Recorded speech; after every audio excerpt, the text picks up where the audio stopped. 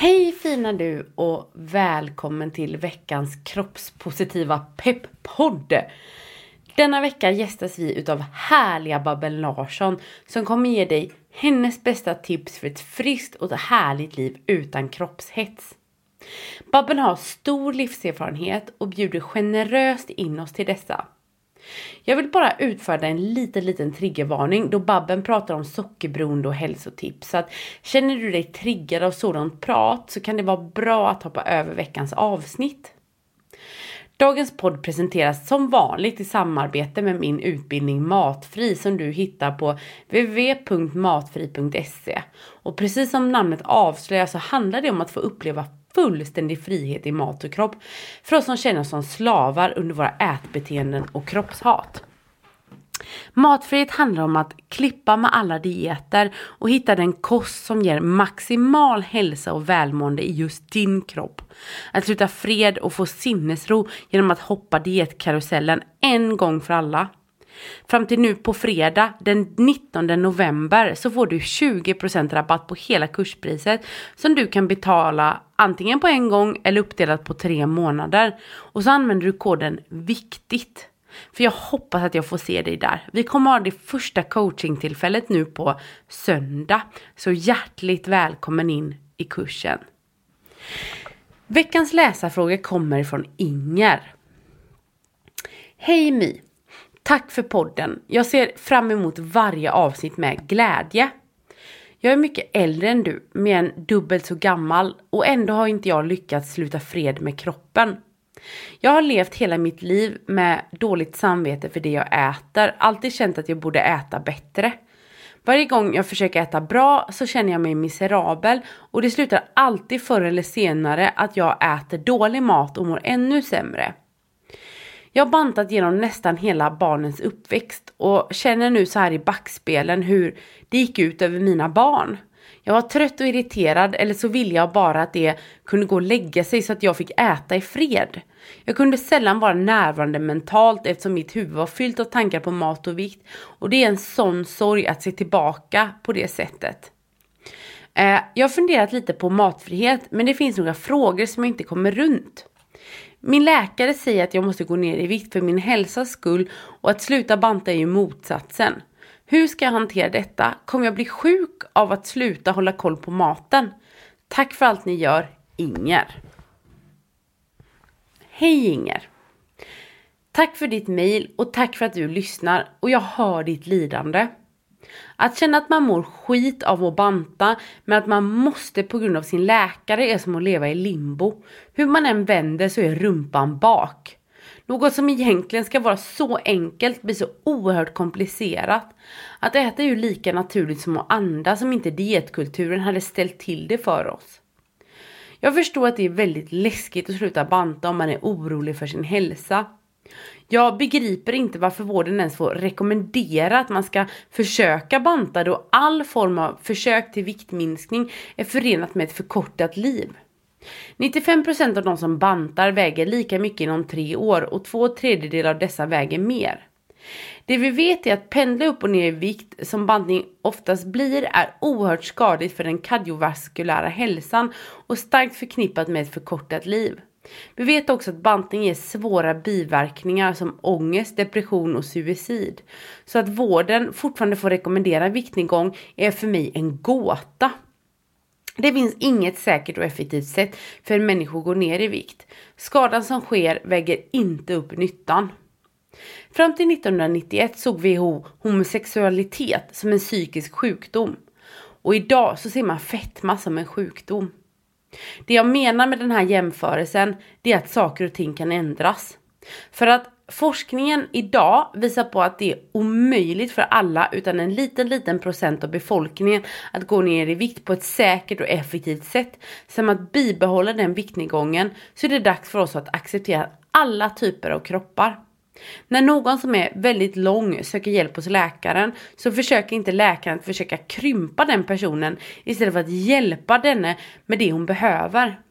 Detsamma borde gälla med tjocka människor då alla typer av sjukdomar som drabbar tjocka också drabbar smala personer.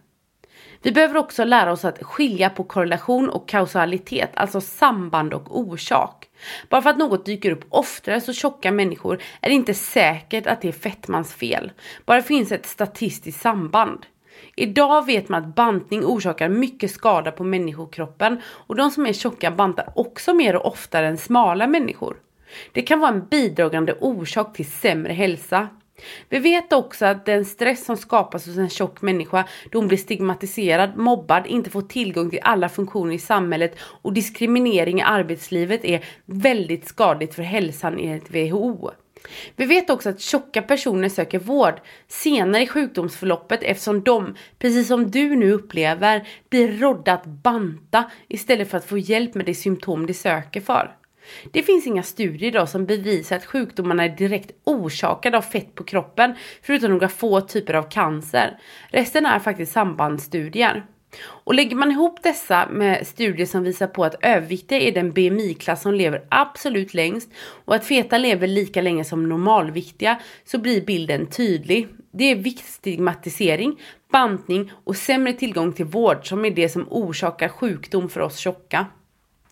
Med tanke på hur skadligt det är att banta är det bästa vi kan göra att sluta banta och byta läkare till någon som inte vikthetsar oss.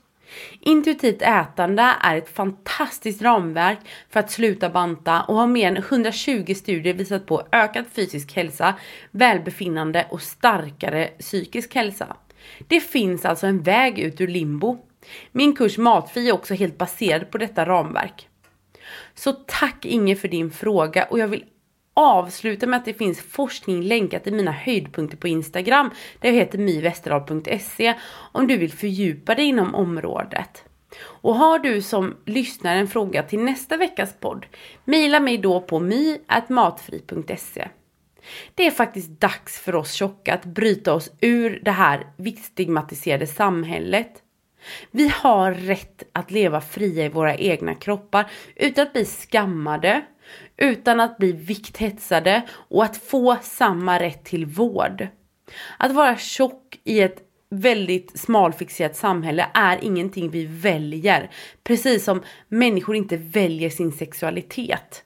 Därför är det otroligt viktigt att vi alla sluter upp och börjar respektera varandras kroppar på riktigt en gång för alla och förstår att vikt är lika lite någonting som ligger under vår viljestyrka som kroppstemperatur eller längd. Nu välkomnar vi Babben in.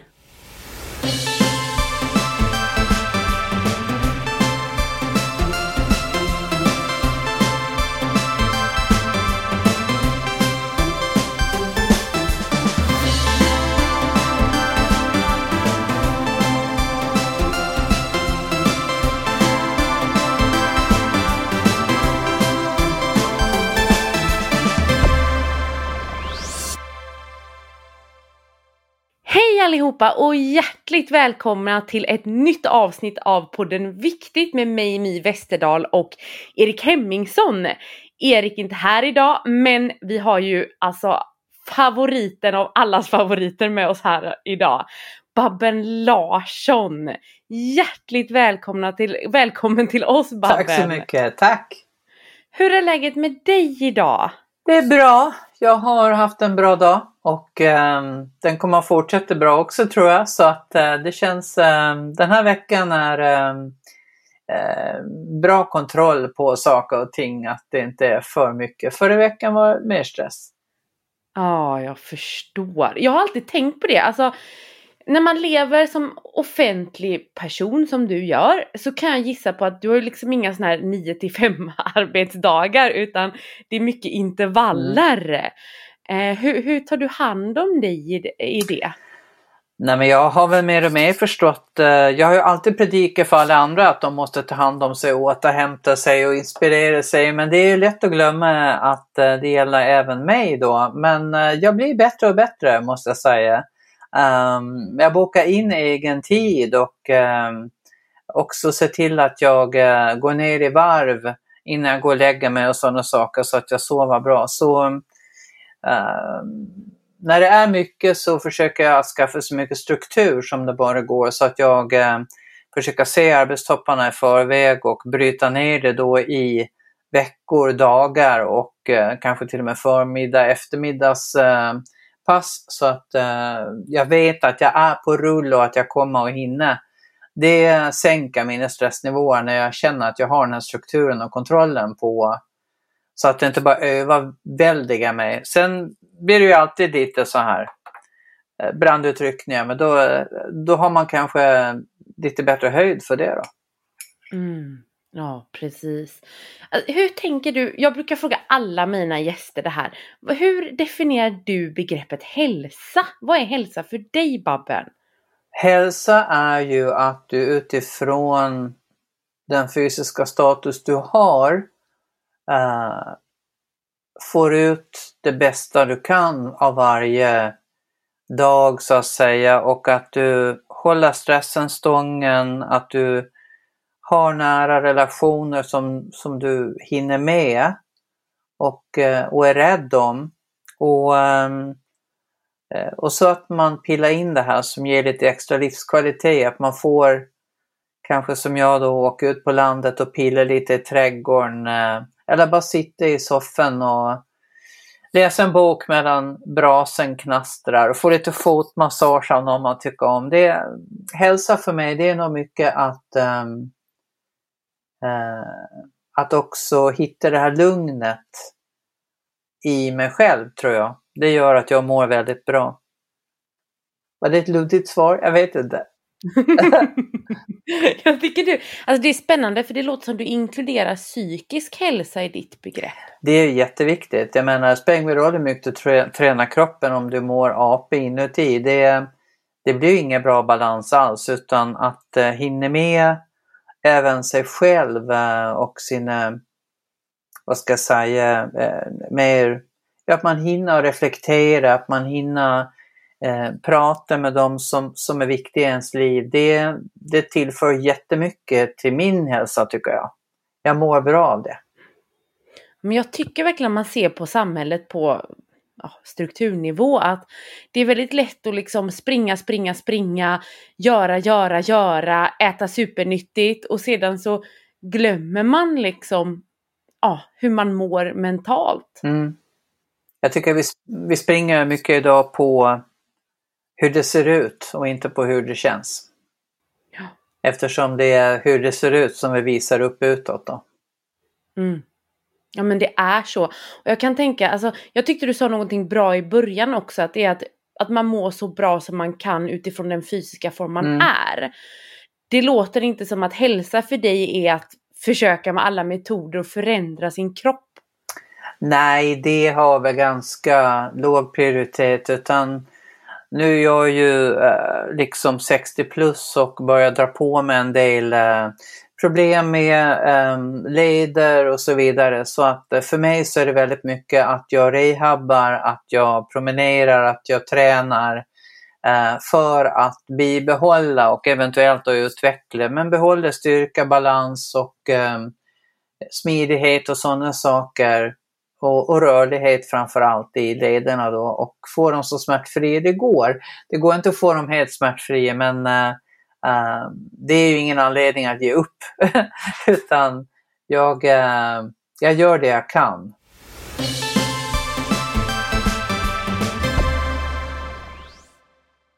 Hur har ditt begrepp eller definition av hälsa förändrats genom livet? Jag tror väl att jag, som många andra, har tänkt att hälsa, det är ju att ha kontroll på sitt ätande, att vara smal och vältränad och lite så, att jag har ju nog gått på den här ytliga bilden av vad välmående är tidigare, men det har ju min kropp lärt mig att det har inte riktigt med utseendet att göra, utan jag menar, jag går ju regelbundet och tar hälsotester. Jag har ju fantastiskt fin hälsa inuti och metabolt och på alla sätt och vis. Så att liksom, sen att själva ledapparaten har det jobbigt, det är en separat grej, känner jag. Så hälsomässigt så börjar jag mer och mer se på, mår tarmen bra? Hur mår musklerna bra? Alltså, vad kan jag göra för att hjälpa min kropp idag? Lite så. Förr var det med, nu ska du se ut så här till vilket pris som helst. Så det är en väldig förändring från när jag var ung, det kan jag tycka. Ja, men det är ju så. Och jag tycker att det låter så himla kärleksfullt och fint begrepp. Jag tänker att du har ju varit med, alltså jag behöver inte ens introducera dig, alla vet vem du är. Du är ju en del utav den svenska folksjälen. Och jag tänker så här att du berättar liksom att din hälsa är ju liksom tipptopp, det syns på alla dina prover och så vidare. Jag som överviktig kan uppleva mig att när jag blir betraktad utifrån att människor kanske inte tror att jag är så frisk som jag är, med tanke på att människor alltid sätter vikten som någon form av parameter på hur frisk man är. Jag tänker att du som offentlig person, känner du att just den, vad ska man säga, den fördomen har drabbat dig på något sätt? Inte så mycket ändå, tycker jag. Det kanske hänger ihop med att jag är offentlig, att helt enkelt jag inte blir skammad lika ofta som jag vet att många andra blir som har extra kilon. Så jag tycker min läkare gjorde en väldigt bra grej på senaste hälsoundersökningen. Hon gick igenom alla mina värden då som jag hade tagit, och sen kom hon då till bukhöjd och vikt, och la hon förhanden och sa: vi bryr oss inte om det här, för jag ser att du mår bra och att du tränar, och jag känner att du har muskler och är stark, och då har det här inte, mätvärdet inte någon större relevans om. Och det är nog första gången en läkare av den här traditionella skolmedicinen säger så. Det är någonting har hänt, de börjar ju förstå att hälsa är ju inte att vara smal utan det är ju att kroppen helt enkelt är i balans och mår bra och kan ta upp näringsämnen och tillgodogöra sig dem. Alltså jag blir typ tårögd. Ja, jag blev väldigt förvånad när hon gjorde så, måste jag säga. Jag kände nu, det händer någonting nu. Och även med funktionsmedicinen som börjar komma, där man mäter just verkligen inifrån och ut istället för tvärtom. Ja, nej, men det är fantastiskt. För att det är klart, alltså vikt är ju en parameter, men som Erik brukar säga att man kan ju inte avgöra på någon om den är frisk. Det måste man ta blodprov, man måste ta andra mätvärden och så vidare. Kroppen är inte vår fiende, utan den är ju en vän. Den har ju en anledning varför den vill ha reserver. Det är ju inte för att vara elak mot oss liksom. Nej. Så. Nej, men så är det ju. Men jag tänker också på så här, du har ju berättat förut att du växte ju upp som ett större barn. Vill du berätta för oss lite om det? Jag vet inte riktigt vad jag ska säga, men jag var nog störst i klassen, det var jag, och det jag märkte det mest på, jag var inte mobbad tycker jag alls faktiskt, utan jag var ju nog ganska slängd i käften också redan som liten, så att det där rann av mig på något sätt. Jag visste inte att jag brydde mig. Men det var jobbigt att hitta kläder, kommer jag ihåg. Det fanns verkligen inte kläder för större barn när jag växte upp. Och det där fortsatte vara ett problem. Kommer jag ihåg när jag tog studenten, då var jag storlek 46. Då fanns det liksom bara storlek 44 och mindre. Och det fanns inga så här balklänningar, långklänningar, kjolar, ingenting. Till slut hittade jag någon strandkjol i frotté som jag köpte. Och sen hittade jag en vit blus till det på gamla Åhléns som hette Tempo då. Som jag nålde ihop liksom. Och sen det fick duga. Det hade också med min klassresa att göra, att det var ingen som riktigt hade tänkt på att jag skulle behöva en finklänning till studenten. Ingen hade tagit studenten i min familj liksom. Och jag var väldigt mycket, men jag fixar det själv på något sätt då. Men sen har det ju blivit mycket bättre sortering, måste jag säga, med kläder. Det är lättare att få tag på, och det har såklart också gjort med att kunderna har blivit fler. Vi har ju, övervikt är ju ett samhällsproblem i stort sett liksom, där fler och fler procent av befolkningen är ju faktiskt har ett BMI som är på fetma eller mer liksom. Ja, och jag tänker så här också, att just kläder, det signalerar ju väldigt mycket vilka vi är och vår identitet, och överviktiga ses ju tyvärr inte med så blida ögon i samhället. och kan många ofta se som liksom andra klassens medborgare nästan. Och att man på något sätt sätter liksom vikten med något slags är lika med tecken till att man är lat eller dålig, inte har någon viljestyrka. Och lite samma är det då, att man får liksom, som du beskriver, speciellt förr i tiden, att hitta någon back längst bak i någon klädesaffär och göra det bästa utav det. Det signalerar ju lite vad samhället tycker om övervikt. Verkligen. Därför tycker jag det är så kul att se sån här reality shower som Curvy Brides butik, dit det kommer liksom kvinnor som har storlek 58 och 62 och kan hitta ett urval av brudklänningar, och dessutom 2 stora kvinnor som hjälper till och vet exakt hur det känns att få nöja sig med någonting som nästan går på och inte ser bra ut, och som hjälper de här tjejerna och bygger deras självförtroende medan de provar klänningar. Sånt tycker jag är otroligt mysigt att titta på, att de finns och att de är så kloka och bra på att hjälpa sina klienter som oftast är otroligt skammade redan när de kommer in genom dörren. Därför att de har försökt i vanliga sådana här brudbutiker då, där väldigt mycket är liksom storlek 36 och 38 att hitta någonting som heja! jag gillar det här programmet. Men det är viktigt, tror jag. Alltså vi är ju barn av vår tid och för att få ett innesnällt självprat så tror jag att det är viktigt att fylla på med, alltså i sitt flöde, och ta ansvar över det. Exempelvis att man har kroppar av olika storlekar, men också väljer att titta på tv-program där vi ser större kroppar, så att vi på något sätt, när vi ser andra, så kan vi normalisera vår egen kropp på ett sätt. Ja, absolut. Ja, men fantastiskt. Jag tänker så här, du berättade att du var inte mobbad, allting gick bra. Kände du av, vad ska man säga, någon slags vikthets senare i livet? Jo, men sen när man kom in i puberteten och tonåren så började ju den här, vad ska jag säga, attraktionslagen liksom slå till på självförtroendet, tycker jag, att nej, men jag är ju jättestor här och jag kommer aldrig få någon pojkvän. Så jag vet att den första bantningskuren som jag gjorde, den inledde jag, då var jag 13.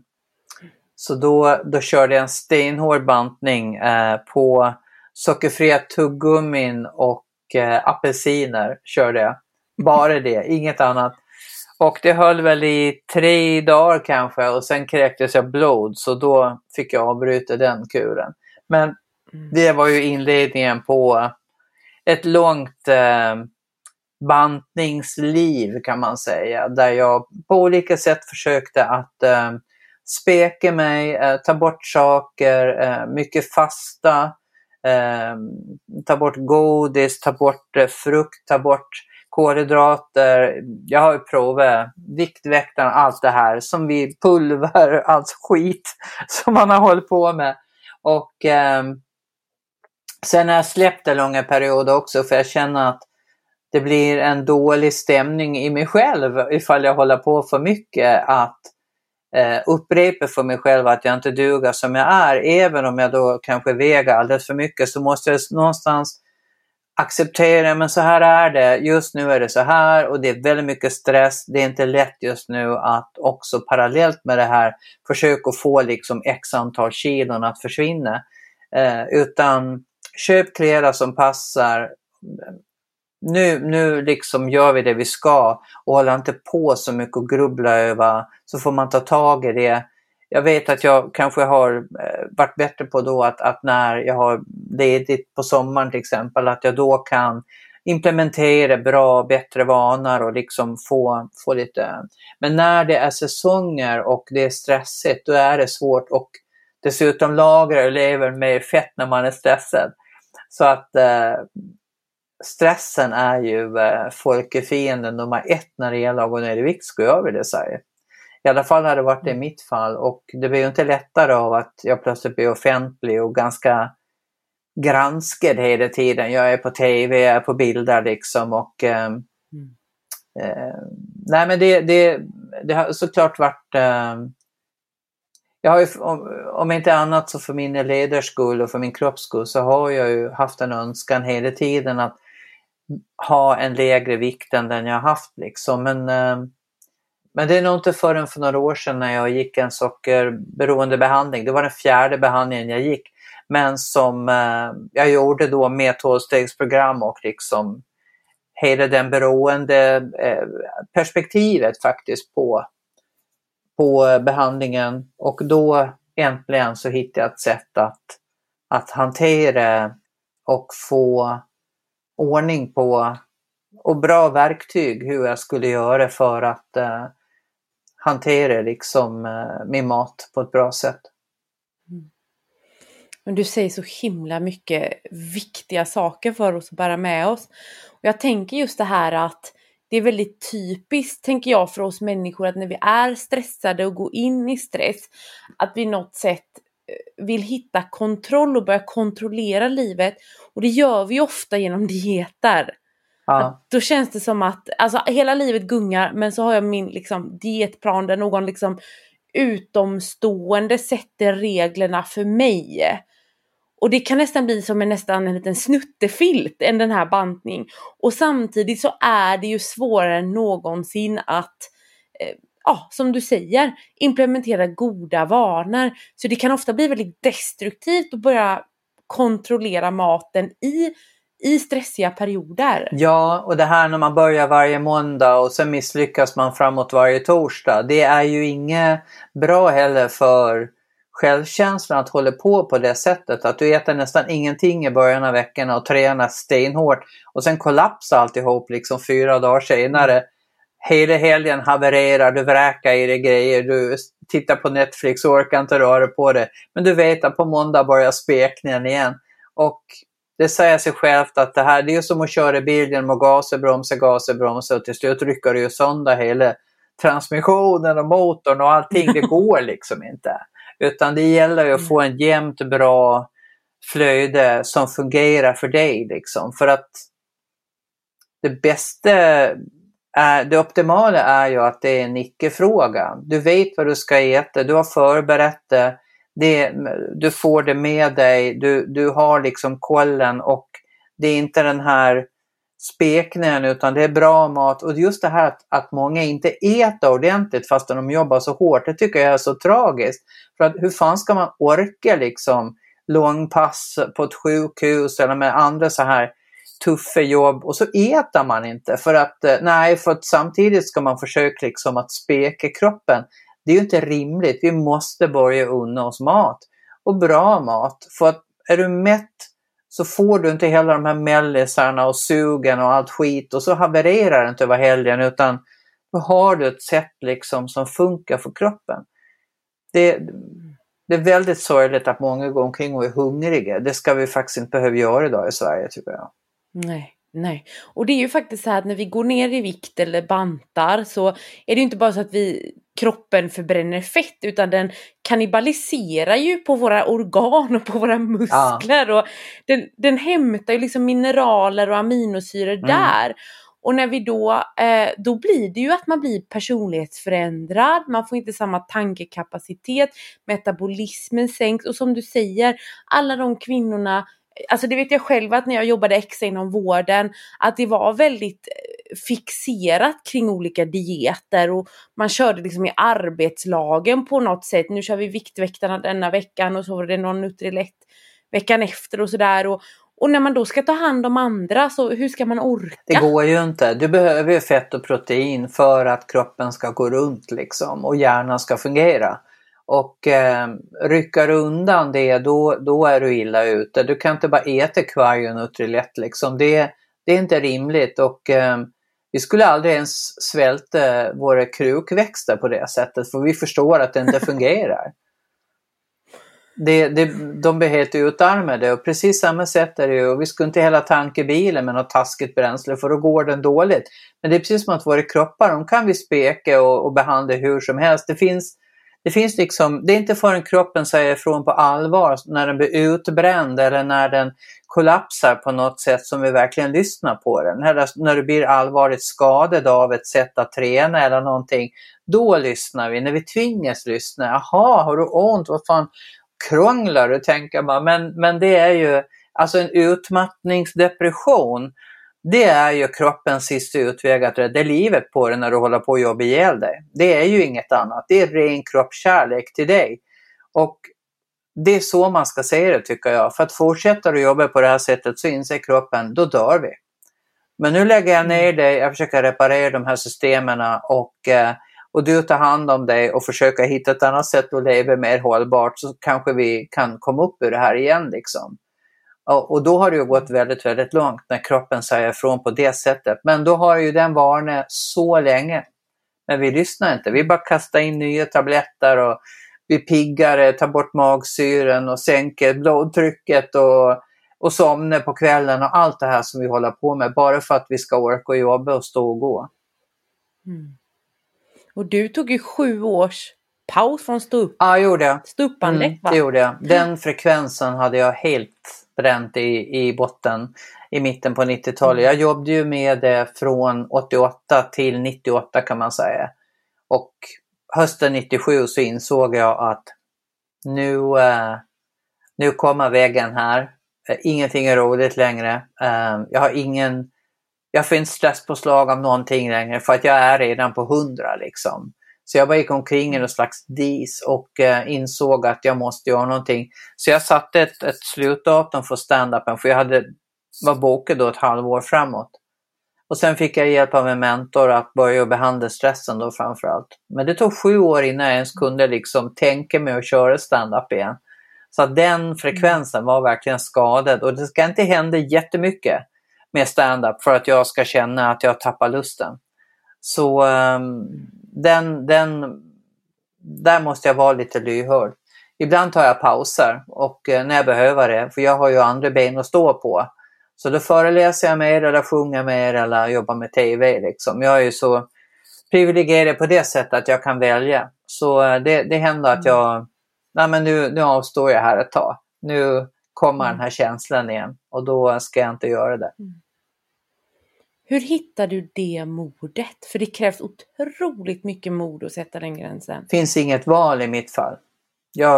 Då hamnar jag där igen. Det har jag ingen lust med. Det är ju en varningssignal när jag tappar lusten. Jag är helt luststyrd. Tappar jag lusten, då är jag illa ute. Så är det bara. Och jag är aldrig rädd att säga nej till saker, för att jag har en väldigt tilltro att det ordnar sig. På något sätt ordnar det sig. Och är det så att jag inte får jobb inom min bransch, men då tar jag ett annat. Alltså jag är inte rädd för att hugga i eller försörja mig med något annat. Jag har haft taxikort och jag har jobbat med annat emellan, så att liksom det får ordna sig. Men jag kan inte jobba när jag inte har lust i ett jobb som kräver att jag har lust. Då bränns jag ner ganska snabbt. Men jag tänker så här, du beskrev förut också att idag så har du hittat ett sätt som är hållbart för dig att äta och så vidare. Samtidigt så har du ju din historia där du har bantat på väldigt många destruktiva sätt. Hur liksom balanserar man det? Äta på så nyttigt som du gör utan att det slår över och blir någon slags bantning eller fixering vid vikt? Ja, det är en grej man kan göra, det är att sluta väga sig. Ut med vågen, eller bestämde för att jag väger mig 1 gång i månaden istället för varje morgon. Jag märkte ju att varje gång jag vägde mig så styrde det hur resten av dagen blev humörsmässigt. Också hur jag åt och allting. Väger jag mig 1 gång i månaden, då kollar jag bara att det inte har galopperat iväg åt något håll som jag inte vill. Men sen har jag min plan liksom, att jag äta under så få timmar som möjligt på dagen. Kanske under 8-9 timmar ska jag klämma in mina 3 måltider då. Ingen mellis och inga kvällsgrejer, ingenting sånt. Och så äter jag bra mat. Och gör jag det, då vet jag att då behöver jag inte väga mig heller. Därför att då får jag i mig det jag ska och jag mår bra och kroppen får bränsle. Och det ska inte, i och med att jag får den här fastan då på 15-16 timmar varje natt, så hinner levern med att bränna och liksom sänka långtidsinsulinet och sådana saker. Så att då behöver jag inte heller få sug och jag vet liksom att det här blir bra för kroppen. Så jag är väldigt trygg i det sättet att äta. Men att sluta väga sig, det är en bra grej. vi står ändå vid spegeln och väger oss i profil, eller hur? Även om vi har kastat ut vågen så kollar vi så här. Vi kan inte bli. Så att det är sjukligt alltså, att vi hela tiden tittar i spegeln och tror att vi ska få något slags svar på hur vi mår. Mm.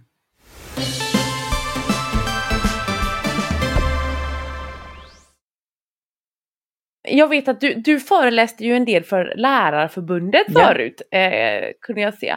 Och då var en av frågeställningarna så här att varför mår jag, varför mår jag så dåligt när vi har det så bra?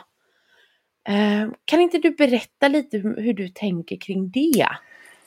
Ja, det kan jag absolut. Det här är väl en ganska vedertagen sanning tycker jag i samhället, att vi har det väldigt bra men vi mår inget bra. Och jag tror det handlar väldigt mycket om våra förväntningar på livet, att de ska vara så himla perfekta på områden som till slut blir för många. Vilket gör att vi aldrig får det här lugnet och kan bara stanna upp och känna den här stilla lyckan som finns i att bara vara närvarande. Jag tror att närvaro är en bristvara just i samhället. Så fort vi ska förflytta oss och gå en promenad i skogen eller har en stund över, sätter vi på en podcast till exempel eller distrahera oss på något sätt. Så vi liksom går aldrig ut i skogen, eller jag ska inte säga aldrig, men det är många som inte går ut i skogen utan att distrahera sig, ha mobilen på, prata med någon. Men just det här att stänga av och känna dofterna, känna hur marken känns under skorna, kanske ta på någonting taktilt så och temperaturen mot ansiktshud, alltså allt det här som gör att vi är här och nu, det är ju hårdvara idag för att vi ska må bra, och vi glömmer det hela tiden, att det är så enkelt, bara när du ska gå och lägga dig att du hur känns täcket mot kroppen, vad är det för ljud här just nu i huset, och att du bara liksom landar istället för att titta på Netflix eller kolla sociala medier det sista du gör, liksom, att du verkligen landar i jag är här, jag är nu, just nu har jag inte ett enda problem i hela livet liksom. Och jag tror att min pojkvän har sagt en väldigt klok sak. Han har sagt att vägen till lyckan är mycket kortare än man tror. Och den tycker jag är så bra. Det kan ju räcka att du liksom lutar dig mot en person du älskar och ni bara sitter och tittar ut genom ett fönster, eller att man tar en biltur, eller att man just tar en promenad, eller bara hänga med varann och var och en gör någonting. Men just det här att man känner efter verkligen, har jag verkligen problem som trycker på just nu, eller är det inte ganska bra? Alltså jag tror många av problemen som har snurrat i mitt huvud under mitt liv, det är problem jag konstruerar själv och tror att jag måste lösa. Istället för att tagga ner lite och alltså ta det lite enklare. Sänka förväntningarna på livet, det är faktiskt en ganska bra, det kanske låter tråkigt, men om du ska optimera varenda sekund av ditt liv, då blir det bara stress till slut. Ifall du inte lyckas med det, då blir det någon slags misslyckande istället. Men det här har ju tagit tid för mig också. Såklart, att hitta den här punkten i livet när jag liksom kan sätta mig ner och liksom bara men nu är det bra, nu landar jag lite här en stund liksom. Det tar tid. Jag menar, du står ju mitt i, du har precis fått 2 små barn och har naturligtvis ett vardagspussel som är helt galet. Men jag tror ändå det är viktigt det här att du kanske får 2 minuter på toaletten när du inte scrollar igenom flödet på sociala medier och bara känna att men nu har jag har barnen, jag har det här hemmet, jag har liksom relationerna, det kommer vatten i kranen och det mesta fungerar faktiskt ganska bra. Att vi någonstans också ser allt det vi har och inte bara det vi inte har. Det tror jag är viktigt. Ja, och ofta så tänker vi nog kanske att alltså jakten efter den perfekta kroppen, att bara vi byter ut vår kropp så slipper vi all ångest, all skam, alltså att vi blir nästan befriade från oss själva. Men jag själv i alla fall som har viktfluktuerat en hel del vet jag att problemen är ju exakt detsamma. Ja, men så är det ju. Det kan ju vara så att du naturligtvis har ätit av olika orsaker, men orsakerna finns ju oftast kvar även om du går ner i kilorna igen. Att gå ner i vikt är ju också som att lyfta av en massa brunnslock som du har lagt på surbrunnarna i ditt liv. Och när du då går ner i vikt så öppnas de här brunnarna igen och problemen, det här surdegarna du inte tog tag i, de finns ju kvar. Men är man bara beredd på det och kanske också har lite stöttning av någon att prata med eller en präst eller en psykolog eller någonting så kan du också hjälpa dig själv att inte få panik och börja äta igen liksom.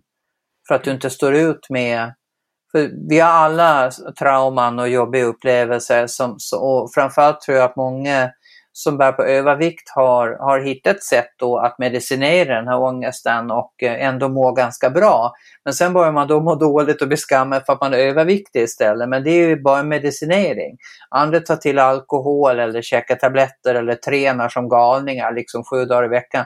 Det finns många utlopp, jobba ihjäl sig liksom för att slippa vara med sig själv en stund. Så. Att bedöva sig. Så orkar vi bara vara närvarande så brukar det hjälper tycker jag. Ja men verkligen. Och alltså apropå det här med barn och sånt. Jag själv som nybliven mamma känner ju att vara gravid var otroligt läkande för kroppsbilden. Och du har beskrivit att så även var det för dig. Ja men kanske framförallt tror jag, det tyckte jag det var helt fantastiskt att kroppen fungerade efter all, jag menar jag var väl 34-35 när jag blev gravid och det är ju ingen garanti liksom att man får en lyckad graviditet så sent. Men framförallt kände jag efter förlossningen att jag släppte väldigt mycket av min egen fokusering på min egen kropp för att jag hade helt enkelt någonting som var viktigare och det var mitt barn. Och det var ju jätteskönt för att hur den är så är det ju lätt att man är ganska egocentrisk innan man får barn. Och ganska naturligt att man måste släppa det när man får barnen. Det går liksom inte utan de blir viktigare och det är ju faktiskt sunt. Det är ju väldigt sunt tycker jag. Så på det sättet har det ju också varit en lekande process att gå igenom graviditeten men framförallt då när man väl får barnet allt har gått bra men då man faller tillbaka i prio på ett bra sätt tycker jag. Och så himla viktigt också, jag känner så här att när jag fick mina barn och speciellt när jag fick reda på att det var en tjej, en utav dem, att oj vad jag ville skydda henne från att det här med mat och vikt och hets liksom. Och på något sätt så insåg jag att det börjar ju faktiskt med mig. Det gör det ju. Sen ser jag att du har ju även fört en kamp mot BVC och så vidare. Att inte väga barn och hålla på med kurvor och mäta med de värdena på hur de mår. Och jag tror att det är bra om fler mödrar tar den kampen. Jag vet att jag har ju träffat mammor som har varit gråtfärdiga på BVC. De har ett jättepikt barn som far runt. Men BVC talar hela tiden om att nej, men det här barnet är antingen underviktigt eller överviktigt. Men titta på barnet, det mår ju hur bra som helst. Det här är ett glatt barn, det här är barn som mår bra. Ja, det är några kilon kanske för lite eller för mycket. Men så länge det finns den här energin och livsglädje, varför ska man traumatisera föräldrarna? Det är helt otroligt konstigt för att det är någon gubbe förmodligen då på 40-talet som har bestämt den här kurvan följer vi. Annars avviker vi och då måste vi liksom sätta in åtgärder från samhället. Det är ju ganska absurt faktiskt. Ja, det är jättekonstigt. Och jag tänker så här, både du och jag som har varit stora barn, tänk om man bara lät oss vara. Alltså ärligt talat, tänk om man bara okej, ja, men de har kanske en blueprint som är lite större.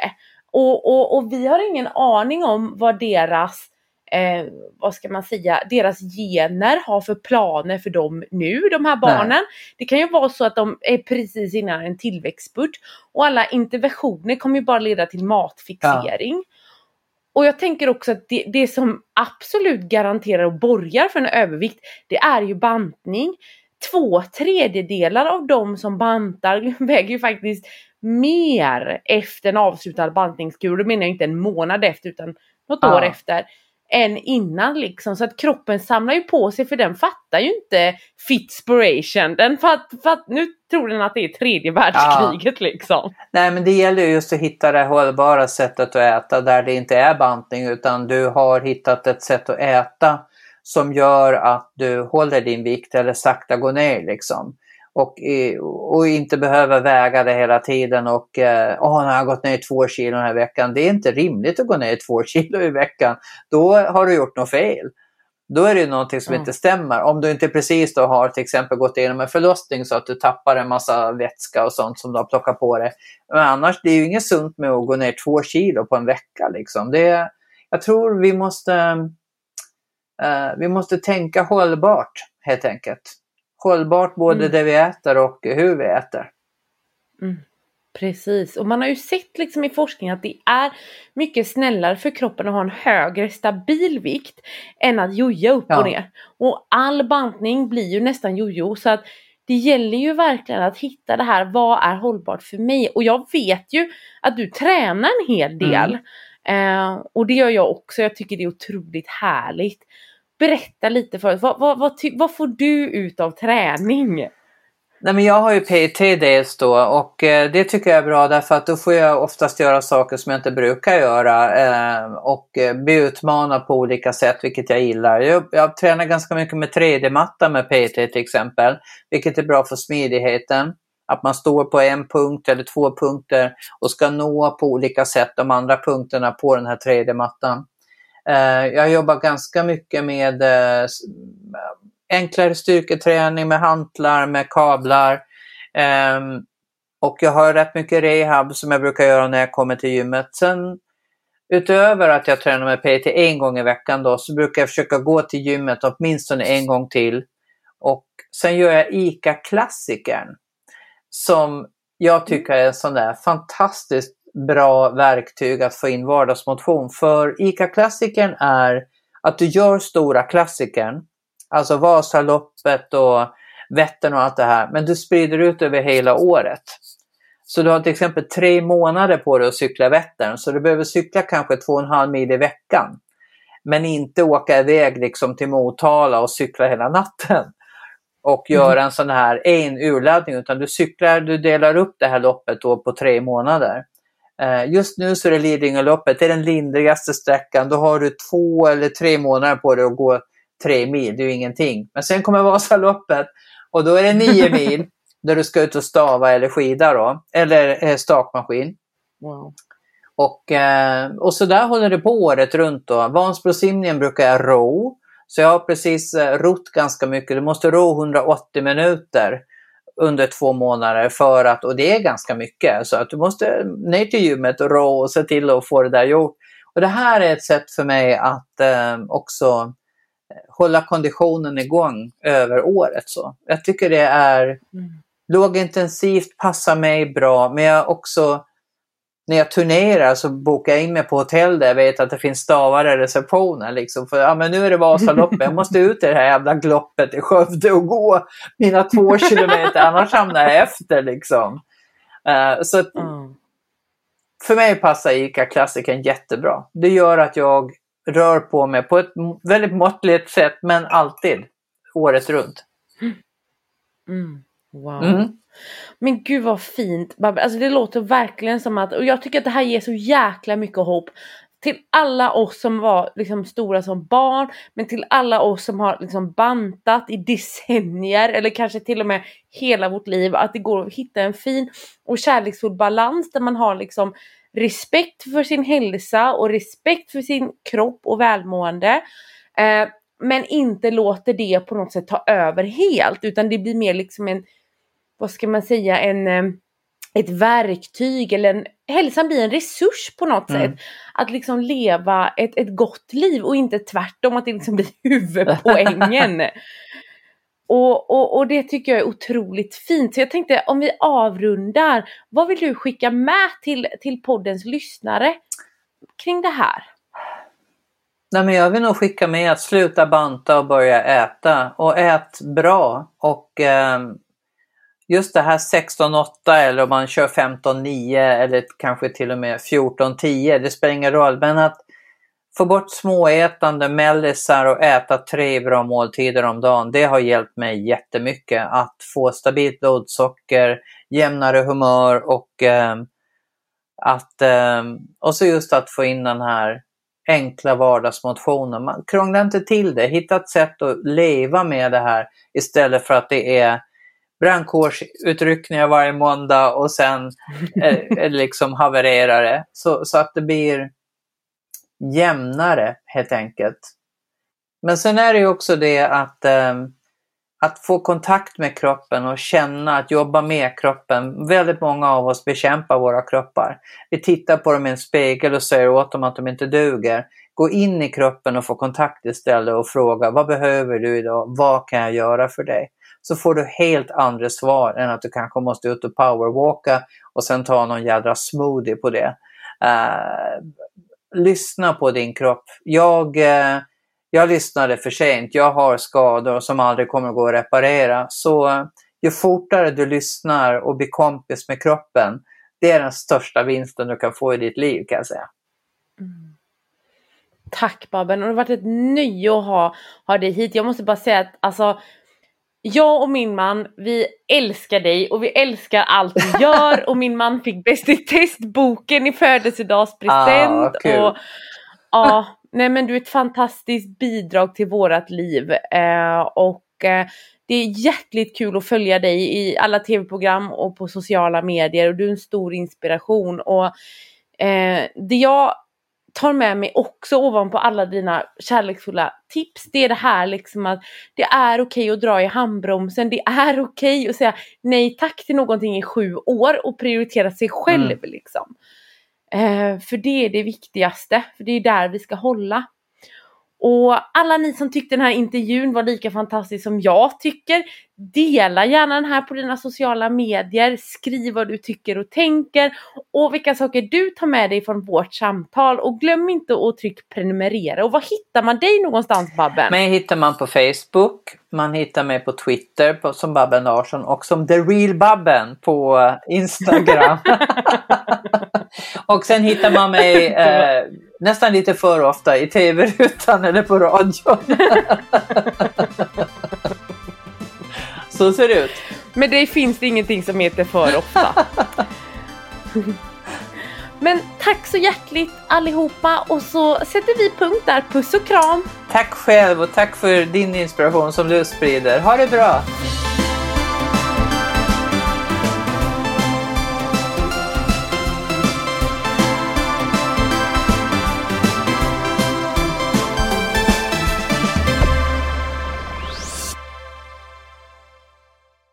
En podd från Allermedia.